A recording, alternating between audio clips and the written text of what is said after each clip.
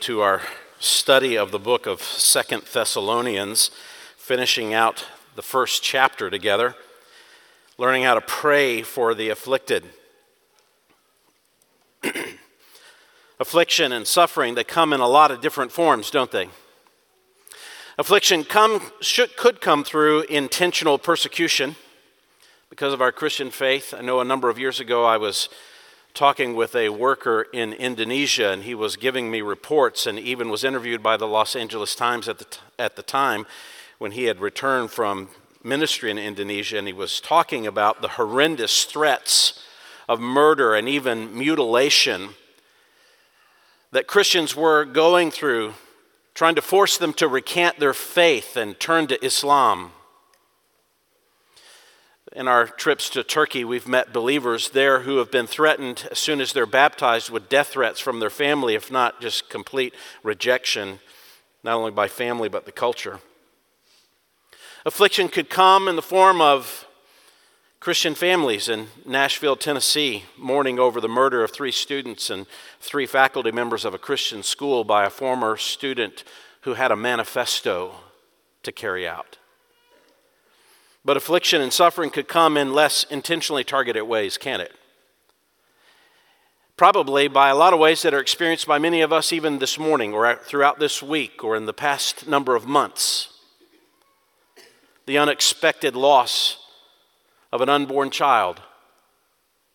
The unexpected death of a spouse. The painful vigil of watching a spouse with a terminal illness slip into eternity.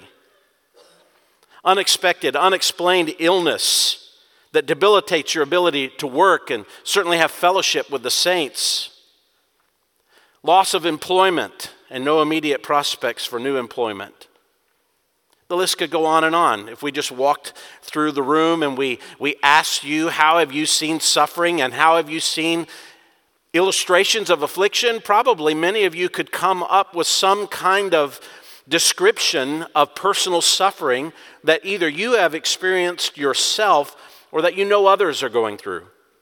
We live in a world and we have bodies. We live in a society that are all infested with the destructive effects of sin. It makes affliction and suffering a constant given expectation. At some time, in some way, we are all going to walk through some form of affliction and suffering. And what is it that Christians do instinctively when either we are going through times of afflictions or those around us are experiencing some kind of suffering? What do we do? Instinctively, we pray. It's what we do. We cry out to the one who alone has sovereign ability to intervene in all of these seasons of suffering and affliction. But for all of us who do pray, what are we praying? For what do we ask God in seasons of affliction? We all know what we want. We want the suffering to go away. We want the affliction to end. But we all know, if we know much about the Bible, we all know that suffering and affliction will only end when the curse of sin has gone away, right? So how do we pray to that end? We know that suffering and affliction will go away when the kingdom of God comes in its fullness and there's no more death, there's no more sadness, no more tears. We get that. So what do we do and how do we pray about suffering and affliction until that day comes? With that day in mind, how do we pray? We find in this passage Paul praying for the afflicted to that end. Matter of fact, we don't actually see Paul praying here. We have a report from Paul on how he prays. You notice, this is not the language of, may God do this. It's not the language of him actually praying. It's him giving a report on, this is the way that I pray for you as you're going through affliction. Meaning, Paul likely intends for this to be a model. He intends for this to be the way that we pray for people as they walk through affliction. Now, as we've learned from the study of 1 Thessalonians and the beginning of our study of 2 Thessalonians, the Christians in this ancient city of Thessalonica, They entered into Christianity, and immediately they entered into a time of suffering and affliction and persecution. And Paul's greatest concern for them as he was writing to them, his greatest concern was not just for their personal safety and protection. It was not about their cultural rejection, but that they would not give up on following Christ. That was his greatest concern. Because suffering has this penchant to pull you away from believing in Christ, and that was his greatest concern. Back in 1 Thessalonians chapter 3, he said in verse 4, when we were with you, we kept telling you in advance that we were going to suffer affliction, and so it came to pass. And for this reason, when I could endure it no longer, I sent to find out about your faith. About what? I sent to find out about your faith. Not just your safety, not just your physical well-being. I wanted to know about your faith, for fear that the tempter might have tempted you and our labor would be in vain. Did we serve you? Did we come to you, preach the gospel to you, and suffering came with it, and then all of that labor, all of that effort was out the door because now you've left the faith? That was his great concern. So he sends people to find out about their faith, and he gives them instruction about how to live underneath that kind of affliction. But what we learn in 2 Thessalonians 1 at the end of the chapter is that he also prays. He prays for them. And we see how he prayed, for what he asked of God, ways he interceded for those who were suffering. So here's the model.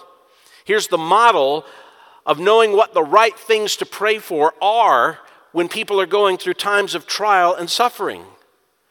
What are we to pray for Christians who find themselves in seasons of affliction? Well, maybe you could take what we say here today and jot it down on a piece of paper, maybe the back of your bulletin. You keep this somewhere close to your Bible or in that place where you tend to pray regularly for other Christians, and you use this as a reminder.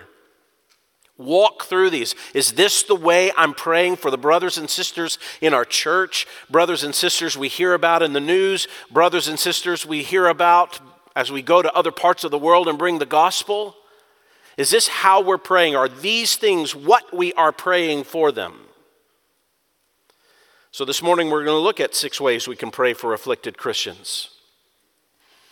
6 different ways we can pray for the afflicted Christians as they walk through seasons of suffering. Just as these believers were, Paul gives us a model. Here's how I'm praying for you. Here's the categories of prayer. 6 ways to pray for Christians in seasons of affliction. First of all, you pray with the end in mind. You pray with the end in mind. Where do we get that? Notice the very first phrase of verse 11. To this end also we pray. To what end? To what end are we praying? Well, what we find in verse 11 is the resumption of a statement about Paul's prayerful gratitude that he actually began all the way back in verse 3. Do you see it? We ought always to give thanks to God for you, brethren, as is only fitting, because your faith is greatly enlarged, and the love of each one of you toward one another grows even greater. Therefore, and he interrupts himself. He starts to describe a statement of gratitude for them and their faith and their love, and he interrupts himself in that statement of prayerful gratitude to talk about what? The coming of the Lord. And how the end and how the coming of the Lord will actually be the evidence that God will use to justify his vindication of their godly lives in the face of persecution. And what he does in verse 11 is he gets back to his prayer that he began in verse 3. And he says, to that end, I've been thanking God for the faith that you have and the fact that you're growing in the Lord, you're growing in your love toward each other. And I want you to know that it's worth growing because the Lord's going to come back. The Lord's going to vindicate you. The Lord's going to glorify you. And to that end, with the end in mind, to that end, we pray for you. You ever read that book by Stephen Covey, 7 Habits of a Highly Effective Person? I should make you raise your hands and see who's read it just to see how secular you are. No, it's a book worth reading. The second habit in Covey's book, when he talks about how to be disciplined, is to begin with the end in mind. So you have a project, start with the end in mind, and then go forward in the project, right? I think he stole that from Paul. I think he just plagiarized Paul. Except Paul's not talking about some temporary project that you have in mind. He's talking about, here's how I pray for you now in light of the end that's coming. That would revolutionize the way we pray for each other. If we prayed for each other thinking about what's coming, especially prayed for people who are in periods and seasons of suffering and affliction, as if we were praying in light of what is coming, that God comes to vindicate, not just to deal justly with the affliction, but he also comes to glorify himself in us. To that end we pray for those who are in affliction.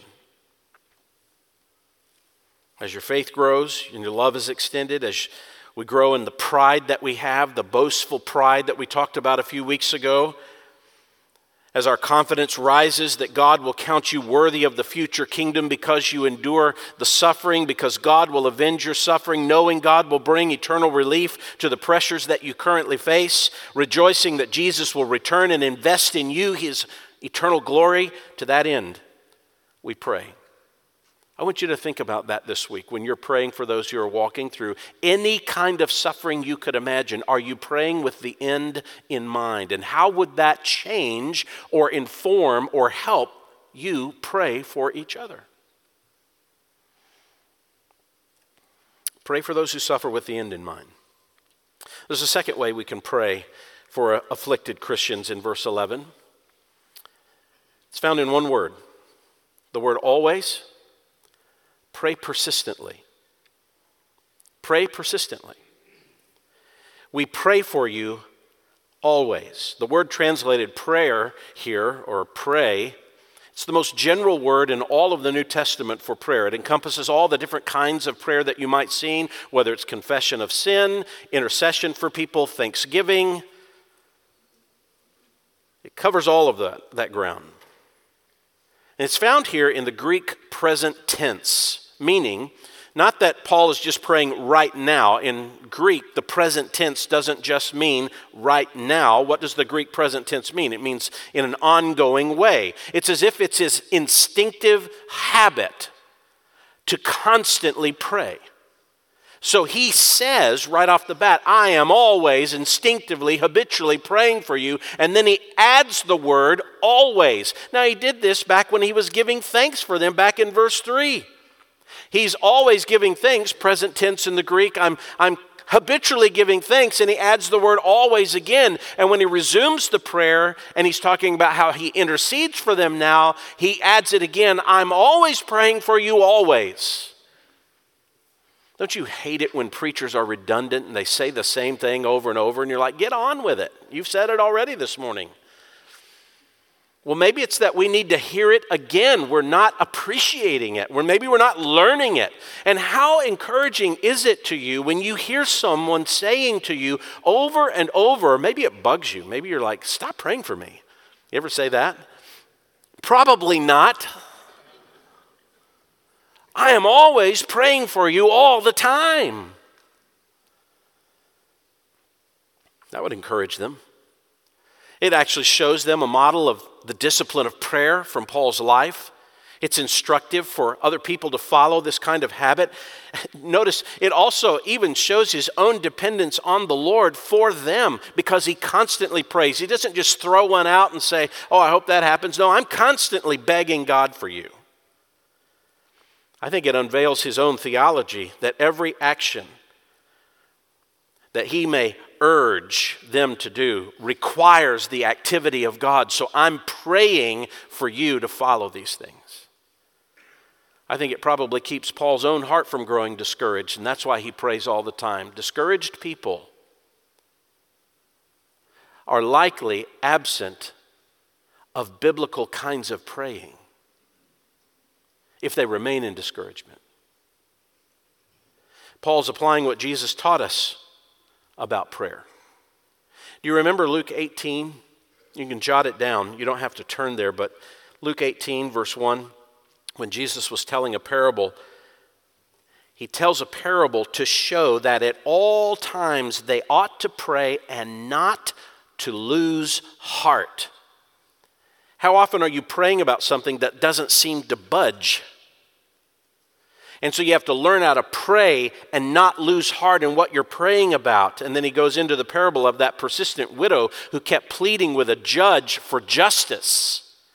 And then Jesus made this statement in Luke 18:7. Now, will not God bring about justice for his elect who cry to him day and night? And will he delay long over them? I tell you that he will bring about justice for them quickly. Who's Paul praying for in 2 Thessalonians 1? The afflicted. What does he know is coming in the future? Justice. He's applying Jesus' words. You want justice? You pray. And you keep praying, and you keep praying because the judge who judges justly will come. That's what Paul's doing here. He's applying Jesus' own words. When you pray persistently, you reveal, I understand God's timing in how he works out justice. His timing is best. I trust him. When you pray persistently, you're showing that our wisdom is short-sighted. We don't see everything that could be seen and needs to be seen. We don't see it all, so we keep praying. And have you noticed what happens to you and your prayers when you pray with persistence? Your prayers tend to change. We have a tendency to begin to pray about things that are earthly and temporal and fleshly and personal. And the more we pray, and the more we pray biblically, and we allow the Bible to inform the way we pray, our prayers tend to change from earthly, physical, temporary reliefs to the kinds of prayer requests that reflect heavenly, spiritual, eternal results. Think about this. If you connect biblical truth, like Paul is doing here, biblical truth about the end, what's coming in the future, if you connect biblical truth to how you pray, and you do that perpetually for those for whom you're praying, you provide biblically rich, instructive truth to the people that you say you're praying for. Here's what I'm praying, to the end I'm praying, and I'm praying for you about this over and over and over. You want to pray for the afflicted? Pray with the end in mind, and pray persistently. Let's go to the third way that we can pray for afflicted Christians. You think, this is going way too fast. Just so you know, we're about to throttle back, all right? The third way we can pray for afflicted Christians. Pray for God's affirmation of their responses. This is really fascinating to me. Pray for God's affirmation of their responses. Here's where we find the first actual statement of the content of Paul's prayer in verse 11. To this end, we also pray for you always that our God will count you worthy of your calling. This is really a profound statement. He prays, God, look at their responses to what they're going through and consider these people worthy of the salvation that you've brought into them. I want to unpack that. What does Paul mean here by the word calling? Count them worthy of their calling. There's a few ways in the Bible that we could talk about the word calling. Calling can be a general invitation from God to become a Christian, like we hear at the end of most of our services when we call out to any of you who are here and we say, any of you who are here who are not Christians and want to know what it means to become a Christian, we would love to talk with you. Here is what the gospel is for any of you who don't know the gospel. It's a general call, and anyone could respond to that. That could be the way the word calling is used in the Gospels. You will find it used that way in Matthew, Mark, Luke, and John. The word calling is used that way. Many are called, and few are chosen, so there's a general call to anyone to respond. Or the word calling can also refer to a positive effect of the invitation that is made. We mean by that those who accept the invitation to be called to the gospel are then the called. And that's the way the Apostle Paul uses this. Not in just a general invitation to anyone, but calling here refers to the actual effect of the invitation, the acceptance of the invitation. You become the called when you accept the calling. If I give a general invitation to become a Christian, the people who come and say, I want to follow Christ, I give my life to Christ, they are the called. It's a wonderful way to talk about our salvation. That's what he means here. Your calling is your salvation. It's a wonderful way to talk about salvation because no one calls themselves into salvation. You don't call yourself into it. You were called by God into it and you responded to it. No one has the instinct in themselves or in the innate ability to even respond to the general call if God does not sovereignly move on their heart to respond to that. Sin enslaves you so that you don't even want to hear the call. But when you want it and you long for it and you desire it and you call out to God, you realize you have been called. Everybody, the longer they walk in their salvation, they look back and they see, this was the work of God. This wasn't my work. It really is. I am called by God into this. So by referring to salvation as our calling, what are we highlighting? We're always highlighting the activity of God, aren't we? The graciousness of God to offer and to bring salvation to us and call us into it effectively. We call it the effectual call because it's an effective call of God. It actually has a positive outcome. So what then is Paul praying here? He's praying that God would consider you worthy of your salvation. The worthiness here is describing your response to life, namely your affliction and your suffering that you're going through. So as you're going through affliction, I'm praying that God will consider you, as you respond to that affliction, worthy of your salvation. Do your responses live up to what God called you to when He effectually called you into salvation? Do your responses look like the responses of saved people? Some versions of the Bible and some theologians don't like that word translated in the New American Standard here as consider or count you worthy. They don't like that because they say, no, we should change that to make you worthy. You might have a footnote there that says this is make you worthy. Why is that?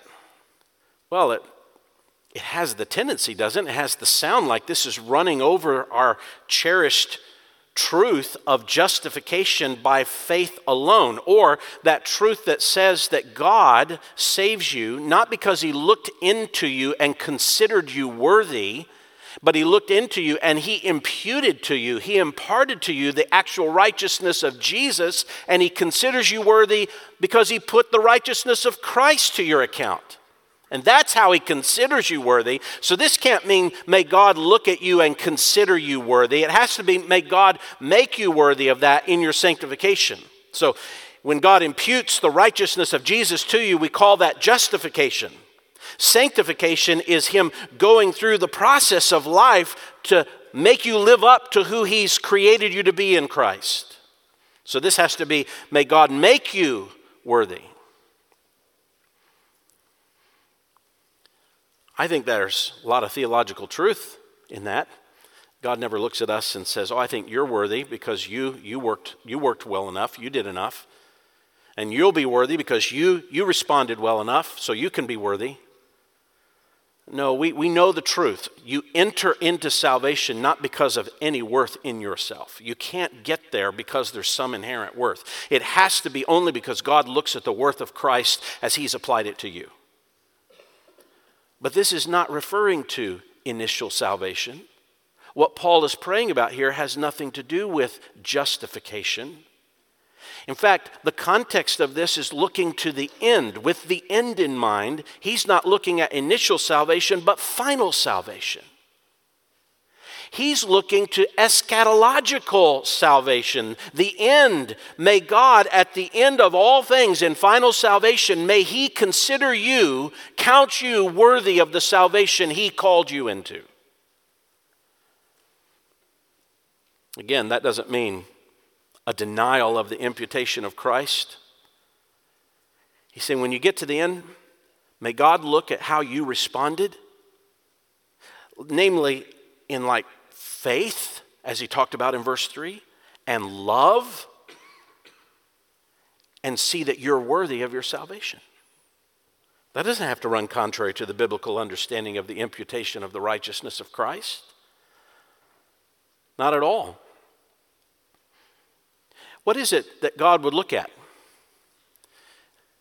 As salvation is wrapped up and the end of time begins to come, what would he look at that would show you to be worthy? How you lived your life.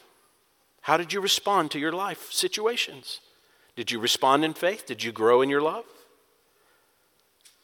Or if you just looked at the other verses, the rest of verses 11 and 12, did you fulfill every desire for goodness and the work of faith with God's power? Did you do that in such a way that Jesus will be, in the end, glorified in you and you glorified in him? That would be evidence that you are worthy of the calling. How much of that is accomplished by God, by the way? All of it. All of it. He's not denying the work of God in your sanctification. He's assuming it. Just as affliction will be the evidence that shows God's judgment on the unrighteous to be just, God's work in your life as you respond to affliction will be the evidence that shows you worthy of the kingdom to come. He's praying here, and I think we should mimic this prayer, that our responses to our affliction would give up the kind of evidence that brings God's affirmation in the end. Let me give you an illustration of what I mean by that. Just for a moment, turn back in your Bible to the Gospel of Matthew. So the first Gospel, and go to chapter 25. And look specifically at verse 14. We're not going to read through all of it, but I just want to point this out to you. Here's an illustration of how God, in the end, then, counts you worthy of your salvation, considers you worthy. You'll know this. This will be familiar to you. In verse 14, there's a parable. It's oftentimes called the parable of the talents.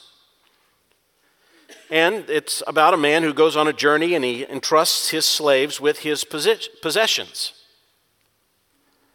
It's the idea of God entrusting the truth of the gospel to people.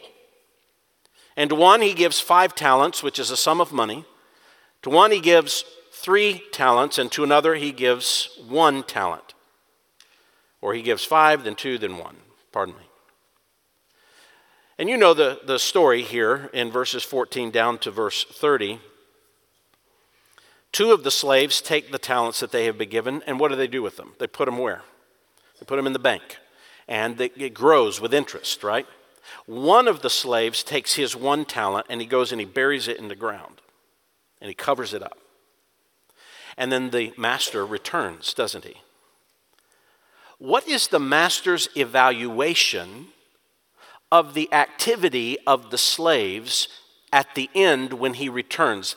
Does he consider them worthy or unworthy of the talent that he entrusted to them? We'll look at verse 20. To the one who had received the 5 talents came up and brought 5 more talents, saying, Master, you entrusted 5 talents to me. See, I have gained 5 more talents. Well, this is an illustration. Here, God has again trusted the gospel truth to you. What have you done with that? Have you grown in it? Have you persevered in it? Has it grown in you? Have you done anything with the truth? Yes, look, it's grown. And verse 21 is his evaluation, his consideration. His master said to him, Well done, good and faithful slave. You were faithful with a few things. I will put you in charge of many things. Enter into the joy of your master. And verse 22, also the one who had received the 2 talents came up and said, Master, you entrusted 2 talents to me. See, I've gained 2 more talents. His master said to him, Well done, good and faithful slave. You were faithful with a few things. I'll put you in charge of many things. Enter into the joy of your master. That is the evaluation of the master saying, I consider you worthy of the talent that I entrusted to you. Because look what you did with it. Look how you responded through all of the time that passed. What did you do with it? How do you respond? And don't we say that oftentimes when we talk about saints who depart and they enter into the presence of the Lord, that they've heard that phrase from the Lord, well done, good and faithful servant. Do we mean by that when we say it? You earned your salvation. That God looks at you and says, way to pull yourself up by your own bootstraps, way to get yourself into heaven. No, we don't mean that. We know because the Bible tells us all of what we have done with our life, how we've grown in the truth, we have done by God's grace, but in the end, we have grown. We have acted. We have done something faithful with what He's entrusted to us. And the evidence at the end is Him considering us worthy because we've actually responded. Well, what about the unfaithful one? Verse 28. Or you look at verse 26. The master answered to the one who put his talent in the ground, You wicked, lazy slave. You knew that I reap where I did not sow and gather where I scattered no seed. Then you ought to have put my money in the bank, and on my arrival I would have received my money back with interest. Therefore take away the talent from him and give it to the one who has the 10 talents. For to everyone who has more shall be given, and he will have an abundance. But from the one who does not have, even what he does have will be taken away. Throw out the worthless slave into outer darkness. In that place there will be weeping and gnashing of teeth. If you do nothing with the truth, and there's no evidence of life, what happens? You didn't live worthy of your salvation. Now, what does Jesus mean by that parable? If you don't know quite what he means, what does the next verse say in verse 31? He starts explaining it in terms of the end. But when the Son of Man comes in his glory and all the angels with him, then he will sit on his glorious throne. And all the nations will be gathered before him, and he will separate them one from another as the shepherd separates the sheep from the goats. And he will put the sheep on his right and the goats on the left. Now, how does he evaluate them? Verse 34, the king will say to those on his right, Come, you who are blessed of my Father, inherit the kingdom prepared for you from the foundation of the world. So, when was the kingdom prepared? From the foundation of the world. What did they do to get the kingdom? Well, nothing. It was given to them before the foundation of the world for them, right? But the king evaluates their life to see if they're worthy of the kingdom. How does he do that? Verse 35, For I was hungry and you gave me something to eat. I was thirsty and you gave me something to drink. I was a stranger and you invited me in. These are people who are responding to others who are under affliction. Naked and you clothed me. I was sick and you visited me. I was in prison and you came to me. And the righteous will answer him, When did that happen? I don't remember seeing you and naked and feeding you. And what's his answer? As much as you did this to the least of my brethren, you did it to me. And verse 41 is his evaluation. Or pardon me, that's his evaluation of those who didn't do anything. The king will answer, verse 40, Truly I say to you, to the extent that you did it to one of the least of these brothers of mine, even the least of them you did it to me. And what about those who did nothing? And they looked at people who were going through affliction, believers going through affliction, and they did nothing. They responded little. They had no response of faith. Verse 41, depart from me, accursed ones, into the eternal fire which has been prepared for the devil and his angels. Because I was hungry and you gave me nothing. I was thirsty, you gave me nothing to drink. I was a stranger and you did not invite me in. Naked, you did not clothe me. Sick and in prison, you did not visit me. And they will answer, Lord, when did we see you? When you saw the least of my brethren, you did nothing for them. When they're going through affliction, you did nothing for them. You've not shown yourself worthy of the calling. It's an illustration of exactly what Paul is referring to. There comes a point in the end when God evaluates our life. He's not talking about, did his work of grace cause this to happen? Yes, theologically we know that, and we'll even see it actually pointed out in this text also. But he's going to give an evaluation of our life, and it's going to have to do with all the practicalities of how we lived our life in response to times of affliction and people going through that affliction. Did we live in a manner worthy of the gospel? And so what is Paul praying? That you would live in a manner worthy. Now, go back to 1 Thessalonians just for a moment. Look at verse 5, or 2 Thessalonians, pardon me, chapter 1, verse 5. Remember, their growth in faith and love was, and in the midst of affliction, was a plain indication of God's righteous judgment, so that, notice this phrase, you will be what? Considered worthy of the kingdom of God. As you grow in your faith, as you grow in your love for each other during these times of afflictions, and you endure, you are then considered worthy. That phrase, considered worthy, shares as a root word the same term in verse 11, that God will count you worthy. So he says, I already see that you are considered worthy because you're growing, and I'm praying that you will keep growing in this, and that at the end, God will consider you worthy of your calling. This is how we pray for those who are going through affliction. That God would affirm their responses to their affliction, that they would live in such a way that their responses would actually receive his ultimate final affirmation. Well done, good and faithful slave. Enter into the joy of my kingdom. Enter in. You've shown yourself, by my grace, you've shown yourself worthy of the kingdom. God will consider those worthy of their calling who consider their calling more valuable than their own temporary comfort or ease. We're actually called to pray for people to be considered by God at the end worthy of the kingdom. So when you pray, you're praying with the end in mind. You're praying constantly for them, persistently. And you're praying for God to affirm the responses that the afflicted have to their suffering, so they show the salvation of God to be worth suffering for. I want you to ask yourself, when's the last time I prayed that way for someone who's going through suffering? That God would so help them persevere so that when they come to the end, God says, well done. That's his evaluation. Well done. There's a fourth way we can pray for the afflicted Christians. See, at the end of verse 4, pray for God's fulfillment of biblical desires and deeds.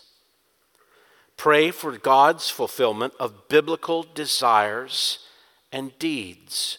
So to this end, we pray for you always that, first, our God will count you worthy of your calling, but secondly, that God will fulfill every desire for goodness and the work of faith with power. So here's the second strand in the content of Paul's prayer for the afflicted saints. Here's what Paul is asking God to do in them. And we could say this is how God will give his affirmation of their responses as God fulfills their desires for good, as God fulfills all of their desires for good deeds that come from faith. May God fulfill every desire for goodness. That's a really interesting phrase. The word desire is the term eudokia. It's made up of two words. E-U, if we were to transliterate it into English, is the word for good. It's just a statement, a prefix for good. Dikeo is the ending of it, and it means to have a certain kind of mindset. So a mindset about life that is good. A good mindset that is full of goodness. What does he mean by goodness here? That term is used 4 times by the Apostle Paul. In Romans 15:14, he describes the Roman Christians. He says, I myself also am convinced that you yourselves, because of the gospel, you are full of goodness. In Galatians 5:22, goodness is described as a fruit of the Holy Spirit. The fruit of the Spirit is love, joy, peace, patience, kindness, and what? Goodness. Goodness. Ephesians 5:9, Paul describes goodness this way. The fruit of the light. The fruit of the light. Light is connected to God and his nature and who he is, righteousness and holiness. The fruit of the light consists in all goodness and righteousness and truth. So when Paul describes goodness here, he's not just talking about some cultural idea in the mind of everybody around you of what is right and what is wrong, what is good and what's not good. He's thinking of a goodness that's tied to the righteousness of God that flows from the Holy Spirit. Now think of this carefully. Paul is praying for people going through times of affliction and suffering, and if they're living in a way that fits with their calling in their salvation, in the midst of their suffering, they're maintaining a certain kind of mindset, a purposefulness that produces desires, good desires that God defines as good. And they're thinking of their suffering from God's perspective. They're trying to learn how it is to be dependent on God as they suffer. They have good desires, full of righteous goodness. Now stop and ask yourself, what's so significant about that? Well, when you go through affliction, what emotion comes up most readily? Is it goodness? Probably not. It's anger, hatred, vengeance, isn't it? That's what normally comes up. And when normal people go through affliction and suffering, they're frustrated they have to go through it. Look at how this is affecting my life. This isn't fair. This is unjust. We should not have to go through this. And they grow in anger and bitterness and revenge and vengeance. And what's Paul praying for the afflicted here? That God will take every mindset. It means you're thinking on the affliction with a God-centered mindset that's actually good, not angry. Good, not bitter. Good, not vengeful. What is earthly, what's common, what's natural, what's normal is to respond with outrage, vengeance, revenge, and anger. How much of that fits? Is worthy of your salvation. So you know why Paul's praying what he's praying, don't you?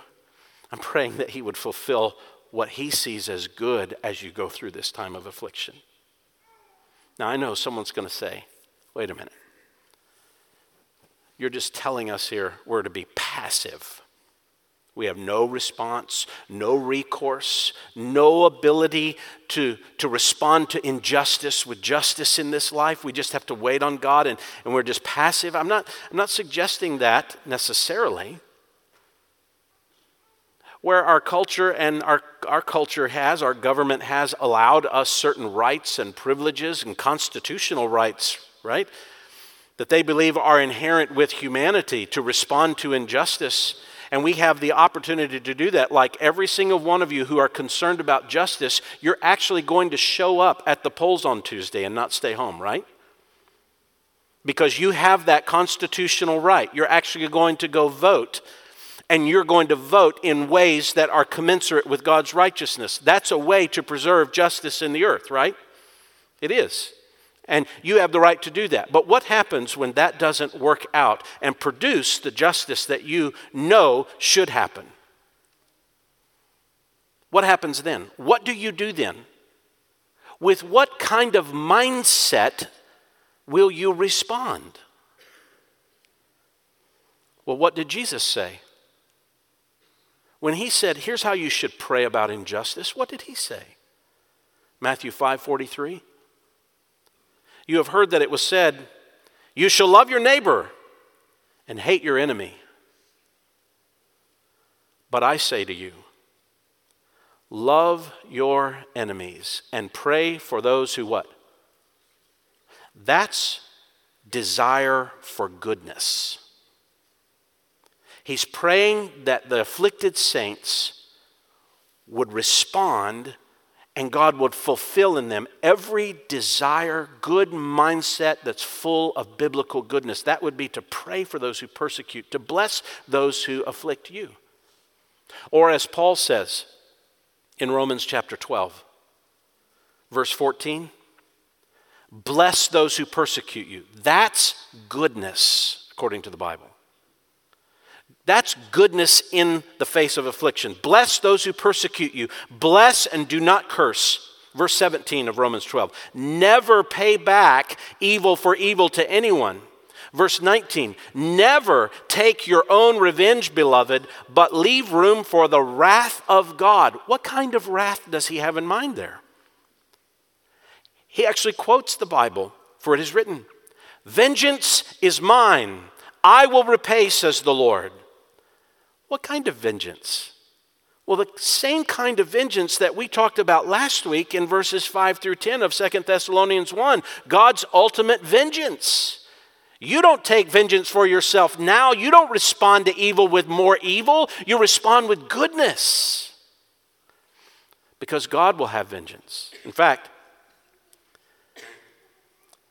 Paul goes on to say, if your enemy is hungry, what do you do? Quoting the scripture, feed him. That's good, isn't it? Feed him. And if he's thirsty, give him a drink, for in so doing you will heap burning coals on his head. What does that mean? I think a lot of people think, if they do bad to me, I'm going to do good to them, so they feel bad about what they've done. Be like burning coals.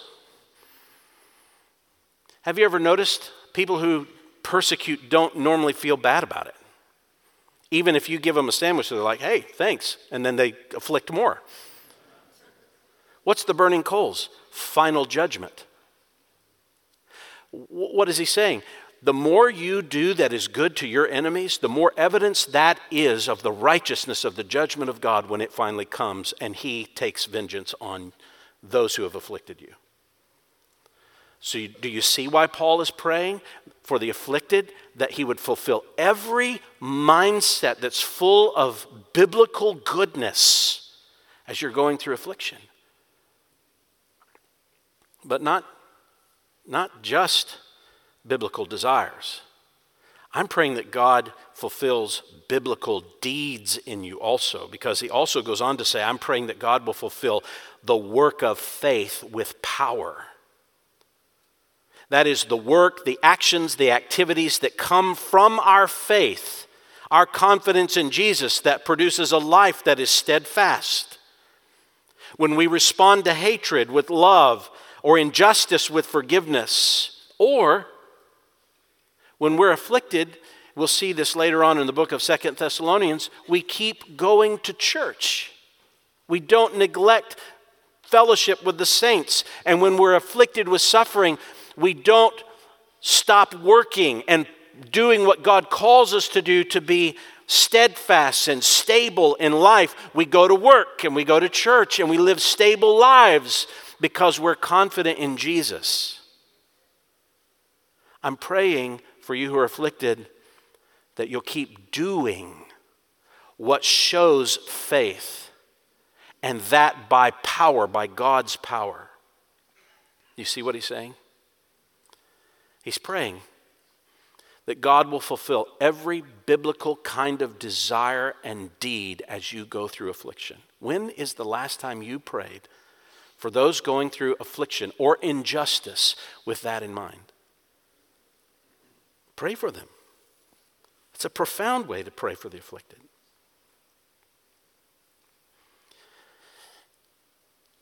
Let's look at verse 12 and a fifth way we can pray for the afflicted Christian.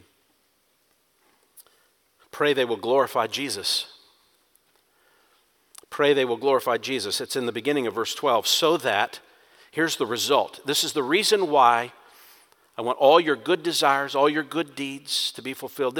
I'm praying for God to look at you at the end and say, well done.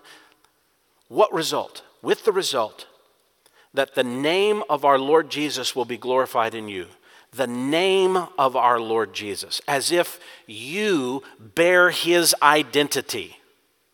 That his name, his identity is magnified in you at the end. And I think he has in mind here at the end, not just as you're going through it, certainly that is true, but he's talking about what happens at the end. I'm praying that you endure all the way to the end so that in the end, the name and the identity of Jesus Christ is magnified in you in the way you lived your life when you went through so much affliction and suffering. It's a similar idea that Peter had in mind in 1 Peter 2:12. Keep your behavior excellent among the Gentiles, so that in the thing in which they slander you as evildoers, they may, because of your good deeds, as they observe them, glorify God in the day of visitation. What's the day of visitation? The return of Jesus. So keep your behavior biblical, steady, righteous, so that when people slander you, what happens to your name in the end? It's so tethered to the name of Jesus that God's name, Christ's name in you is glorified and magnified. Pray that the result of the endurance of those who are afflicted will result in God being seen in his ultimate response as glorious, just, supreme, sovereign, lovely. Do you know what the refrain will be in the end when the Lord returns? I want you to listen to the saints. Revelation 19, talking about the end. After these things, I heard something like a loud voice of a great multitude in heaven saying, Hallelujah!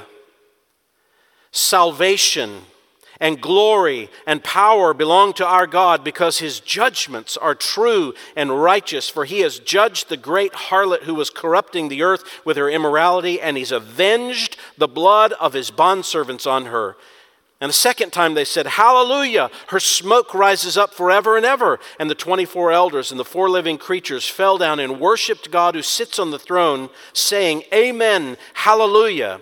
And a voice came from the throne saying, Give praise to our God, all you his bondservants, you who fear him, the small and the great. Then I heard something like the voice of a great multitude, and like the sound of many waters, and like the sound of mighty peals of thunder, saying, Hallelujah, for the Lord our God, the Almighty, reigns. That's what happens at the end. At the end, the saints glorify Jesus.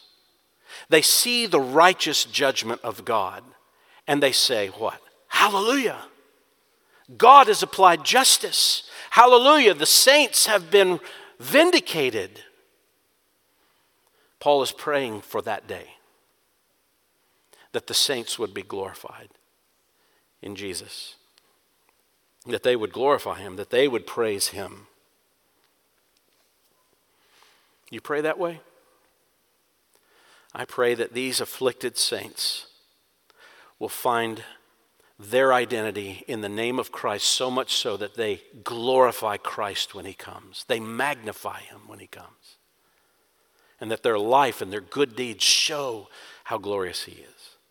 But not only that, this brings us to the sixth, the final way to pray for the afflicted. Pray Jesus will glorify the saints. You see that back in 2 Thessalonians 1, So we're praying that the name of the Lord Jesus will be glorified in you, and you glorified in him. What does that mean? You're finished, complete. The struggle's over. The affliction ends. The tears are dried up. There's no more struggle with sin. There's no more fighting with sin outside of you or inside of you. That the glory of God is now in you. Your character is now complete and perfect. By the way, that's the scene of the end also. Could go to a number of places, but just listen to Revelation 22. Here's the end. Here's when we are glorified.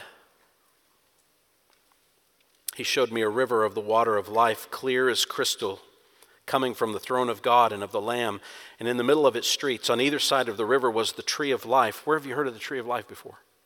Genesis. Gives perpetual life. Bearing 12 kinds of fruit, yielding its fruit every month. And the leaves on the tree were for the healing of the nations. Well, what happened to the nations? Remember Genesis chapters 10 and 11? They went astray. They all rebelled against God. They wanted a name for themselves. And now they're healed by the tree of life that gives all of the people in the nations that inhabit the new heaven and the new earth. It gives them complete life and healing. It goes on to say there'll no longer be any curse. What's that a reference to? Genesis 3? It's gone. And the throne of God and of the Lamb will be in it. And his bondservants will serve him. And they will see his face. And his name will be on their foreheads. And there will no longer be any night, and they will not have need of the light of a lamp nor the light of the sun, because the Lord God will illumine them, and they will reign forever and ever. That's when the saints are actually glorified by Christ. Do you pray that way for the afflicted? That vision keeps them running and driving in righteousness and goodness in the midst of all the affliction they're going through? And by the way, Paul just wants you to be reminded that God will count you worthy of your calling, and God will fulfill every desire for goodness, and God will cause the name of the Lord Jesus to be glorified in you, and he will cause you to be glorified in Jesus, according to the end of verse 12, the grace of our God and the Lord Jesus Christ. Again, there's no hint of self-effort. This is all done by the mercy and favor of God. You live your life in this kind of righteousness because God is gracious in Christ. Pray with the end in mind. When you pray for the afflicted, pray persistently for them. Pray for God to affirm the afflicted's responses when they're going through affliction. Pray for God's fulfillment of all their biblical desires and actions. Pray that they will glorify Jesus in the end. And pray that Jesus will glorify them. That's how you pray for the afflicted. So, who needs you to pray for them that way right now? Who in the body needs that? You're going through the membership directory. Who are you praying for this way? When is the last time you stopped and you said, this is the way I'm going to pray for those walking through affliction? I'm going to write them a note. I'm going to jot down 2 Thessalonians 11 and 12. Here's how I'm praying for you. I know you're going through this struggle. I'm praying this for you. This is practical. And this is how Paul taught us to pray for those going through affliction. Do you see how eschatology actually shapes your life right now? Even how you pray? You can't avoid it. You can't ignore it. It's what drives you to pray confidently. I pray that that's going to be true of us. Let's pray together. Father, as we finish our time today, we do ask that you would make us mindful of those who are walking through seasons of affliction. Help us to pray the right things for them. Help us to pray in the right way for them. Help us to pray in such a way that they'll live their life and hear you at the end say, "Well done." I pray that everything that is right and good, biblically good, for them to want and how to respond to their affliction, that you would fulfill it. I pray that they will find their glory and their joy and their rejoicing in the return of Jesus when all things are made new. And I pray that you would bring your glory into those who are afflicted and remove the curse of sin and bring us into that day when all things are made new and we enjoy eternity in your presence. Lord, until that day comes, I pray that we would not be inactive and we wouldn't be passive, but we would live thoroughly biblical lives. And we'd pray for each other so that we walk through this life and all the suffering and affliction that we go through, helping each other to keep our eyes on Christ, the prize ahead, the finish line to come, so we don't lose track of hope. Do this work among us for your glory, we pray in Jesus' name. Amen.